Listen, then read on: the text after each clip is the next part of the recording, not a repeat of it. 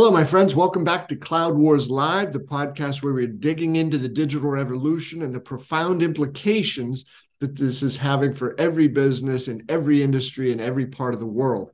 We're delighted to have with us today our longest running, most loved, most wonderful, greatest, best dressed guest of all, Wayne Sadin, who's a multi-time CIO, CTO, and is currently a member of the Acceleration Economy Analyst Network, where he leads our data modernization practice. Wayne, good morning. Great to see you. Good morning, Bob. Hey, despite the fact that I keep getting older, this doesn't get old. Being the long-running columnist, we always find interesting stuff to talk about. That is true. That's true. What an extraordinary business that this is, Wayne. And, despite some things going on in the overall economy, there are just some remarkable things going on now. And I think, we see these huge, hyperscale companies, and you're wondering, is this just something where they came out with some really cool idea and now it's just a matter of let's just try to chop it down, make it more efficient? Or is there room for innovation and differentiation and, wild new things? Wayne, the last thing before I kick it over to you, there's a tendency among us humans sometimes to think, well, this is really cool. This will never be improved on. I mean, we have hit the ceiling of this. But I think the one consistent thing over and over, we find out we're wrong. There's always new stuff to happen. So, Wayne, over to you. Well, I'm going to start with a quote from 100 and something years ago. Apparently, in the late 1800s, 1896 or 1898, they appointed a new director of the patent office. And he reported back to the president that the office should be closed because everything that can be invented has already been invented, and we don't need any more patents. So that's a lesson for us, right? Yeah, I think that person is still around, or at least his philosophy is still around in some places. But not in this industry. And No. that's really what I want to talk about. You've done a number of pieces covering developments at Amazon, developments at Oracle, and developments at a lot of the other cloud companies, obviously. And I was struck by something. The reporting you've done about Amazon's recent growth slowdown compared to the other hyperscalers, and also Oracle's terrific growth compared to them, makes me look at them as outliers in both directions. They really are doing something each a little unique. And let's just say it's working for one of them and maybe not working so well for the other. Wayne, So, I yeah, and I think this is true, right? And I've since I did that piece the other day about AWS and a growth rate of 16%, some people have said, hey, you're crazy. Oracle's cloud business is so much smaller. It's easy for them to grow at the rate they are. It's harder for a big company like AWS. And I said, look, I get that, but we don't, in the cloud wars, you don't sort of get to pick and choose, okay, I'll be in the greatest growth market the world's ever known, or I won't. If you're in there, then you're playing by a different set of rules, right? And Amazon's not only in that, it helped to create it. So this is the game, the playing field that they've established and some of the rules they've set up. And somebody could say it isn't fair. Okay, it isn't fair, but it is the deal that they've got to live with now. So they set up the terms of this extraordinary business, and now we'll see what happens. And who knows, 16% this quarter, maybe they'll start lifting up next quarter. But again, I'm sorry to interrupt, Wayne. well, I think the key is what does growth mean and what does business mean? If you sell $1 million worth of toilet paper, you make a certain profit margin. If you sell $1 million worth of Rolexes, you make a very different profit. And so that's one of the ways to compare Oracle's business and Amazon's business. When you look at Amazon, they are strongest and made the business of infrastructure as a service. And for those that aren't technical, that means I'm going to go rent time on their computers. We called it time sharing 50 years ago. And IBM and Burroughs and Honeywell and GE all sold those services. And so what Amazon's primary business model is we'll take the server stuff you're doing in-house or at a co-location center, and you don't have to worry about the physical things with the blinking lights anymore. We're going to take that on. But when you go to Amazon, you say, I want to buy the equivalent of 5,000 servers.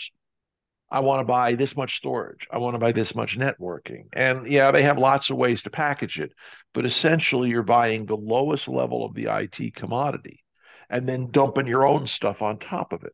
and Amazon helps to manage the physical infrastructure and kind of the walls around the security. But you are still, as a CIO, which is what I am, largely managing your own workload. And now Amazon's, that's infrastructure as a service. And then Amazon also has databases, security products, monitoring products. That's known as platform as a service, but it's still the Lego set that I, as a CIO, use to build applications. Because what we're in this for is applications, not servers and storage and other nonsense. When I go to the board, I don't talk to them about servers and storage. I talk to them about their new procurement system or their logistics system or their store system or whatever it may be. And so Amazon is in the lowest level, which is a commodity. It's like toilet paper. If I don't like Amazon's price, I go to Google. If I don't like Google's price, I go to Microsoft. And what happens is companies erect artificial barriers, ingress and egress fees, for example. So obviously, you did a piece where somebody was very vocal about ingress and egress fees the other day, right? Larry Ellison. Yeah, yeah, and he's a purely objective observer, right?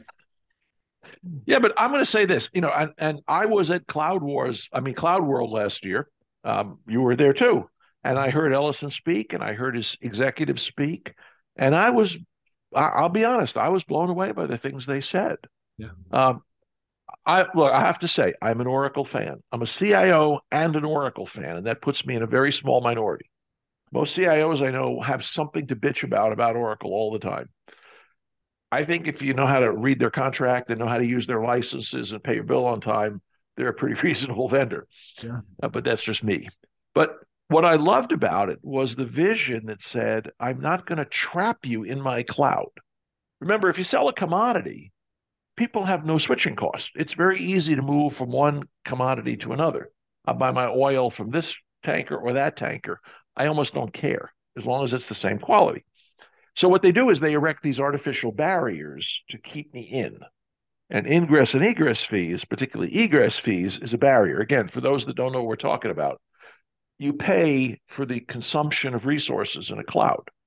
And so they charge you money to transfer data into the cloud, usually a pretty low amount. And then they charge you money to take data out of the cloud, either to consume it in your own application or to move it to another cloud provider.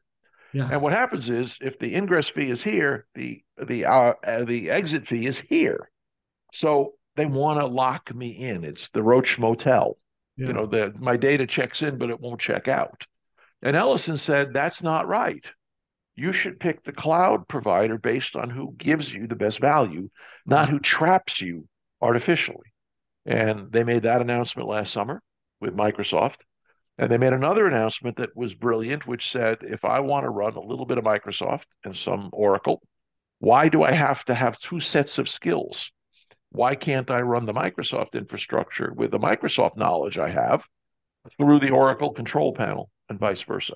And again, speaking as a working CIO, this means my management people, my NOCs and my SOCs and my engineers have the ability to work with the two clouds almost as one. I refer to this as a melded cloud strategy rather than a multi-cloud, because they really are becoming joined at the hip.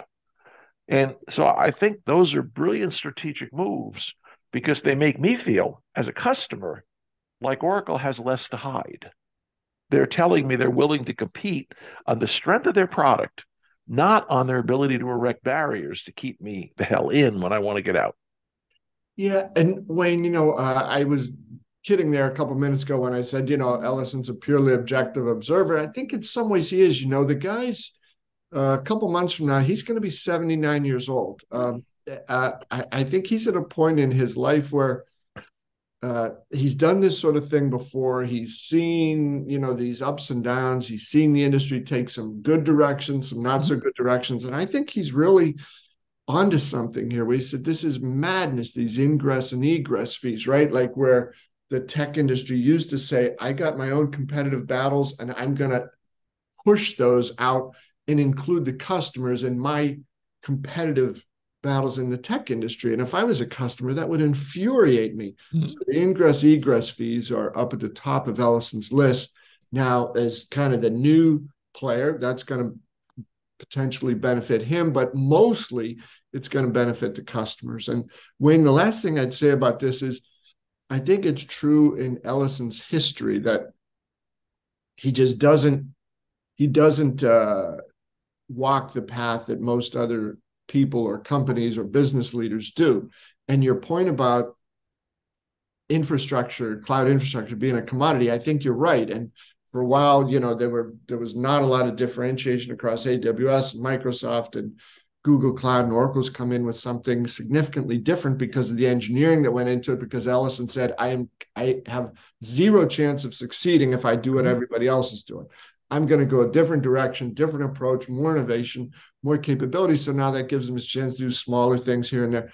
So anyway, we'll see if that plays with customers. Theoretically, it seems like a good idea here right now. But I think, Wayne, he's going in and scrambling the game and says, if you want to develop infrastructure that is seen by customers as a commodity, go right ahead. We're not going to do that. We'll see who wins in the market. So really interesting times. Yeah, and when you think about it, the profit margin, the higher up you go in the stack, goes way up, and the stickiness, the difficulty I have of switching. For example, if I want to switch from one infrastructure company to another and I've got a database, I spin up the database on the new cloud and I copy the data and I'm largely done. If I'm an Oracle customer and I say, hey, let's switch to SAP tomorrow, yeah, that's, come back in 5 years and ask me how it's going.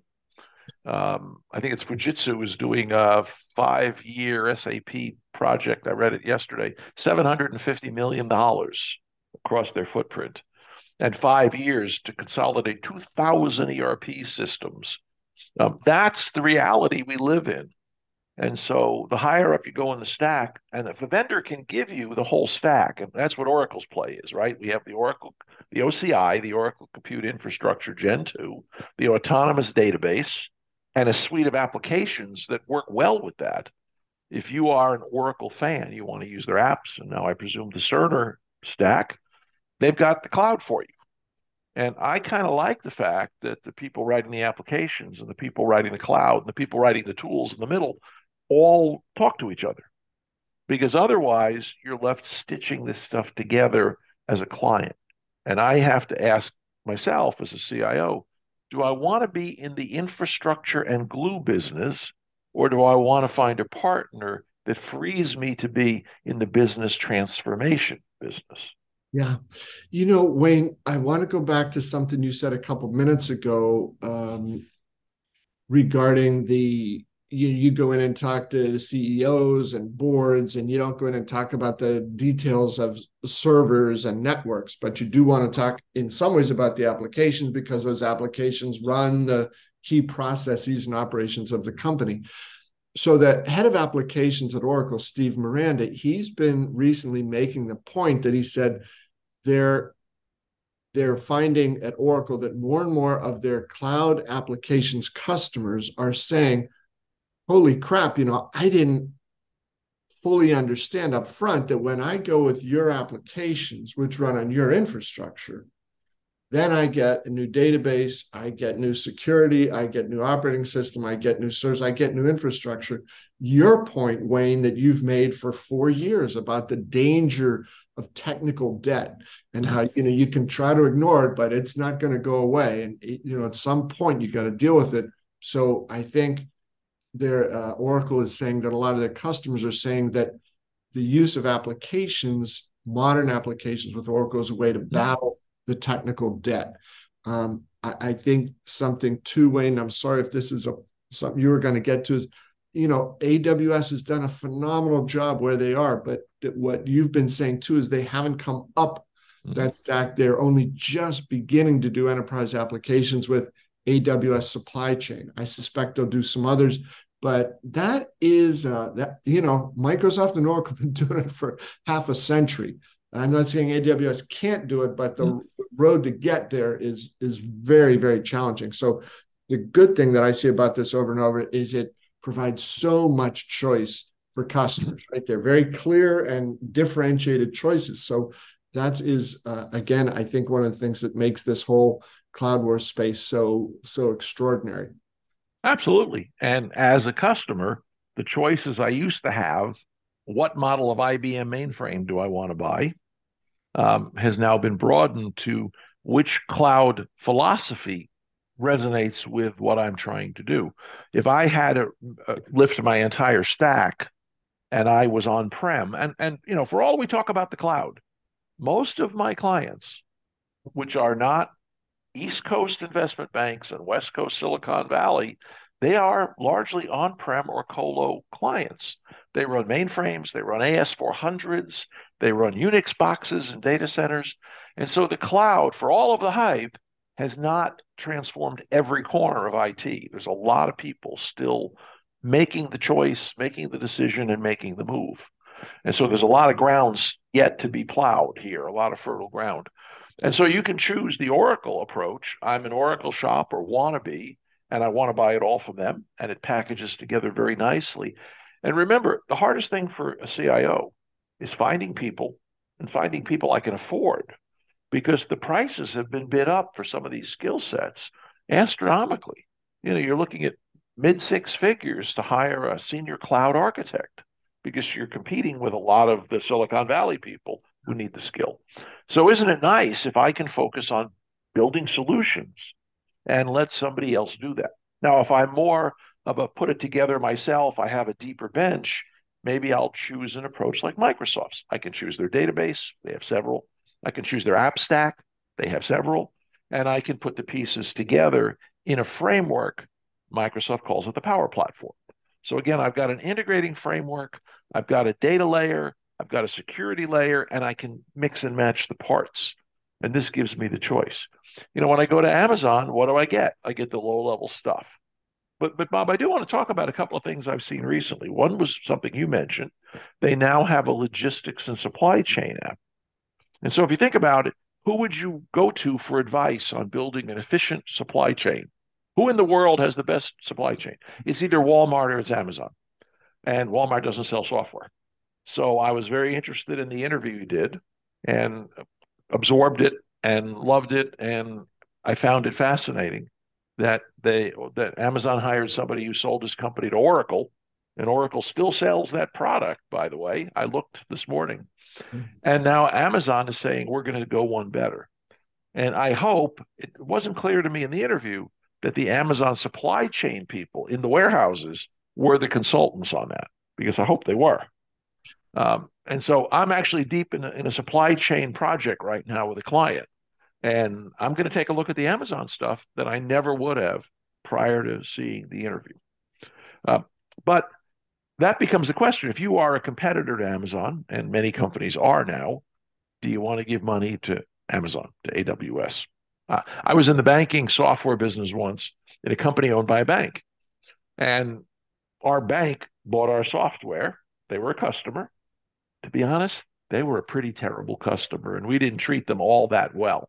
We treated them much less well than our paying customers. But all the other banks said, we don't want to do business with you. You're telling all our secrets to this bank that owns you. No, we weren't. They didn't like us. We didn't like them. We didn't talk a lot. But that's the fear you have. Yeah. And so that would be a concern if Amazon is playing to their strength. The people who use it are likely to be competitors. So there's a dynamic here they've got to work out. Another thing, though, I saw, I had a meeting just the other day at a client with Amazon, with AWS. They came in and made a pitch. This is a company that uses Amazon's infrastructure, low-level stuff. And they said, let's come and talk to you about your industry. Let's have a vertical discussion with your business executive and IT executive. And Bob, I swore I was in an IBM meeting from 30 years ago. The screen lit up with experts in every part of our vertical industry, all employed by Amazon, by AWS. Most of them had been there less than 5 years. They were hires in from the industry. Yeah. And they gave us their industry pedigrees, and it was terrific. I will tell you, though, not one of them mentioned the logistics and supply chain product that I learned about from your interview. They talked about optimizing our cloud spend and how does Redshift help us, and how other companies are using Amazon's infrastructure and platform in our industry. So they're getting it, but not quite, is my view from a sample size of one. Yeah. But it's traction, Bob, and I give them credit for that. not just saying we're going to have a catalog online, buy our stuff, and hope you use a lot of it. They're really trying to engage customers at the executive level, which is not something I'd ever seen from Amazon before. Yeah. Well, Wayne, the Amazon thing, their culture, every day is day one, and they must, in some ways, be looking at this and saying, we've done very well up till now. We'll probably continue to do real well in infrastructure, but it isn't so much about what we're doing. It's more about what these customers want, and more of the customers creating stuff, building stuff, the development, needing that industry specific expertise that you were describing. But it's got to be broad industry expertise, almost personalized for an individual company at a certain time in a certain competitive dynamic, what they want and need. And I think that's why it's so valuable, Wayne, to talk with you about these things, because too often the tech industry gets caught up in these sort of sweeping, high level, broad stroke analyses of what's going on. You're living in the real world as a CIO and working with these companies, and going through the day-to-day real life challenges of what happens there. So I think it was fascinating to hear that AWS is able to come in with a bunch of people talking about retail and supply chain, logistics, everything that the industry you're in wanted to hear about. But there's that other part of, you don't just flip a switch and become a software company overnight, right? The context that you've described is so important. So fascinating times right now. Yeah, and I think Bob, I think Amazon has got to be faced with a choice. If they're not debating it internally, they should be. Do we want to develop niche applications, even though supply chain is a very big niche? Do we want to develop them one at a time in-house, or do we want to go buy somebody? Do we want to get big fast? Obviously, Ellison, go back to Oracle's history. They were a database company, and they started buying application companies. They bought a dozen of them or more that I was using.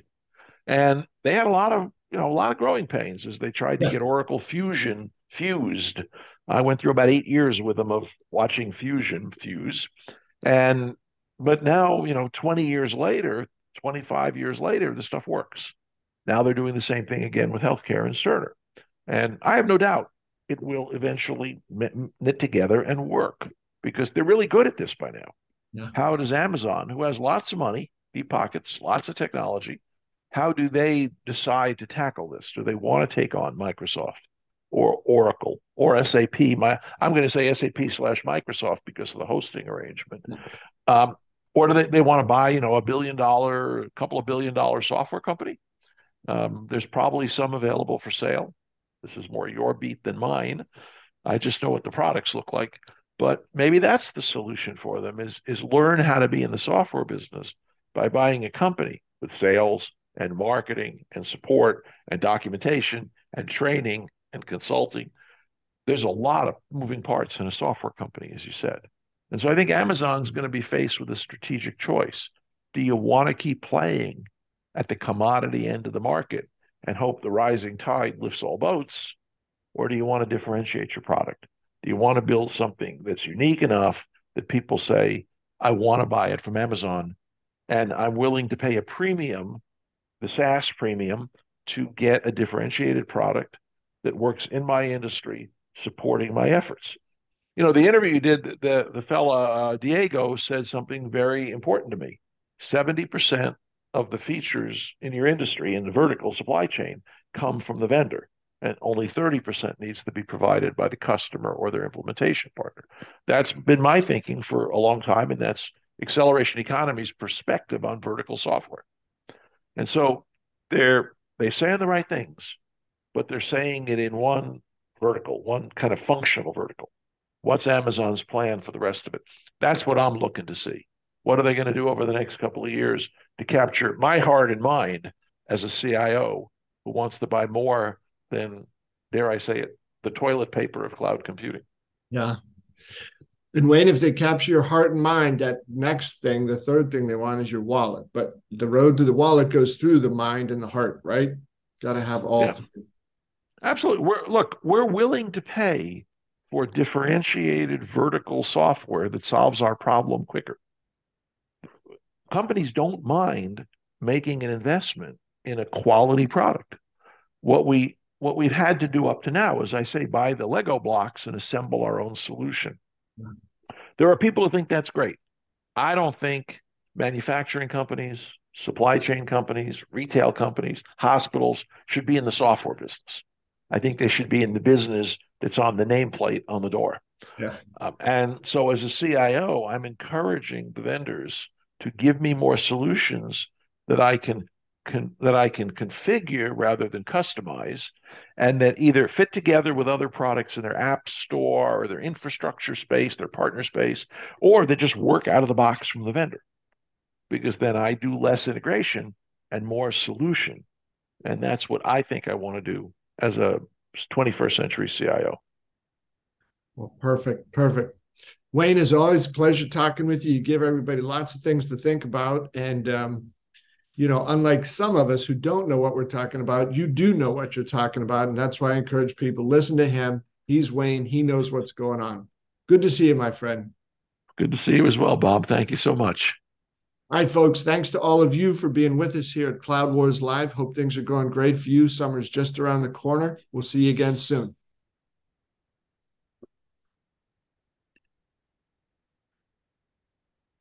All right, okay. Wayne. Now Well we'll wait done. till it saves to the cloud, right? That's what Aaron taught me. Yeah, now I will have to hit end meeting for all, and then up it goes. Oh, okay. We'll be cut up. That's how the system is set up. Oh, But I've okay. got the idiot-proof version. Hey, whatever works, Bob. Whatever works. All So right. I just wanted to ask, how are you doing, man? I see you traveling to all these exotic locations lately. Yeah, we spent 5 weeks in Arizona, Wayne, which was wonderful. In New York today, heading back home. But I'm doing great. I was up here. My two daughters, one's pregnant, the other's having some pretty rough health issues. Granddaughter and I are becoming best friends. She knows I'm an easy mark for chocolate and ice cream. But all in all, Wayne, things are really, really good. Thank you for asking. Hope the same for you. Yeah, I'm doing great. I mean, I've got a new client. I'm traveling like crazy, but I'm collecting great stories, man. Yes. I mean, really, I got to tell you, when Amazon showed up, I'm working with an EVP. He's a billionaire personally because his family owns this. They're worth $2.5 billion. He's a 33-year-old billionaire. And so I get, hey, Amazon's coming to see me, coming to the meeting because they asked to see me. And I said, okay. It was like like a real shit show in a lot of ways. There were so many people on the call, nobody knew what to sell. I actually said to them, well, they said, we want to help you. We want to give you advice. And I said, so how do you make money? What do you mean you're going to give us advice? And then eventually it came out, well, we'll introduce you to partners. We will. I said, well, I want to use SAP, for example. We'll bring SAP in. Oh, we'll bring Slalom Consulting in. Or I said, I know the founders of Slalom. Why would I care what you bring? Well, because they call Slalom and say, tell them they have to use Amazon. So, but I admire them for coming and trying to do a sales pitch to an EVP of a business and not talk about tech and really, they were trying to learn how to do this. They got a ways to go. In fact, you or John or somebody should tell them we can help them. But that's a good idea, Wayne. We'll get at that. But Wayne, great to see you doing some fun stuff. I hope you have a wonderful weekend. I'm going to run off to an airport here. So okay. Thank you, my friend. Good to see you, Wayne. Hey, Bob, I got a question for you. One quick question. Do you have any good connections at SAP? I've got these reseller partners that are low-end companies in South America. I'm in retail now, so I need an SAP retail person if possible, but just the right level to say we really matter and we really want SAP and we really want their help. So a partner in the retail side. No, I would like the SAP retail SAP people. person. Yeah, absolutely. Inside SAP. Because the partners my client picked are these really low-end little bitty companies in little South American countries, and they're not adequate to a $4 billion company's approch. So Wayne, I would love to talk to the right SAP person and say, who do I talk to? Absolutely. Wayne, if you just drop me a, one-sentence email message, remind me to do that either on the way to the airport or at the airport, I'll do that and I'll connect you with somebody there and we'll get that rolling. Thank you, Bob. Absolutely. Hey, have a safe flight. My friend. Bye-bye, Wayne. Bye.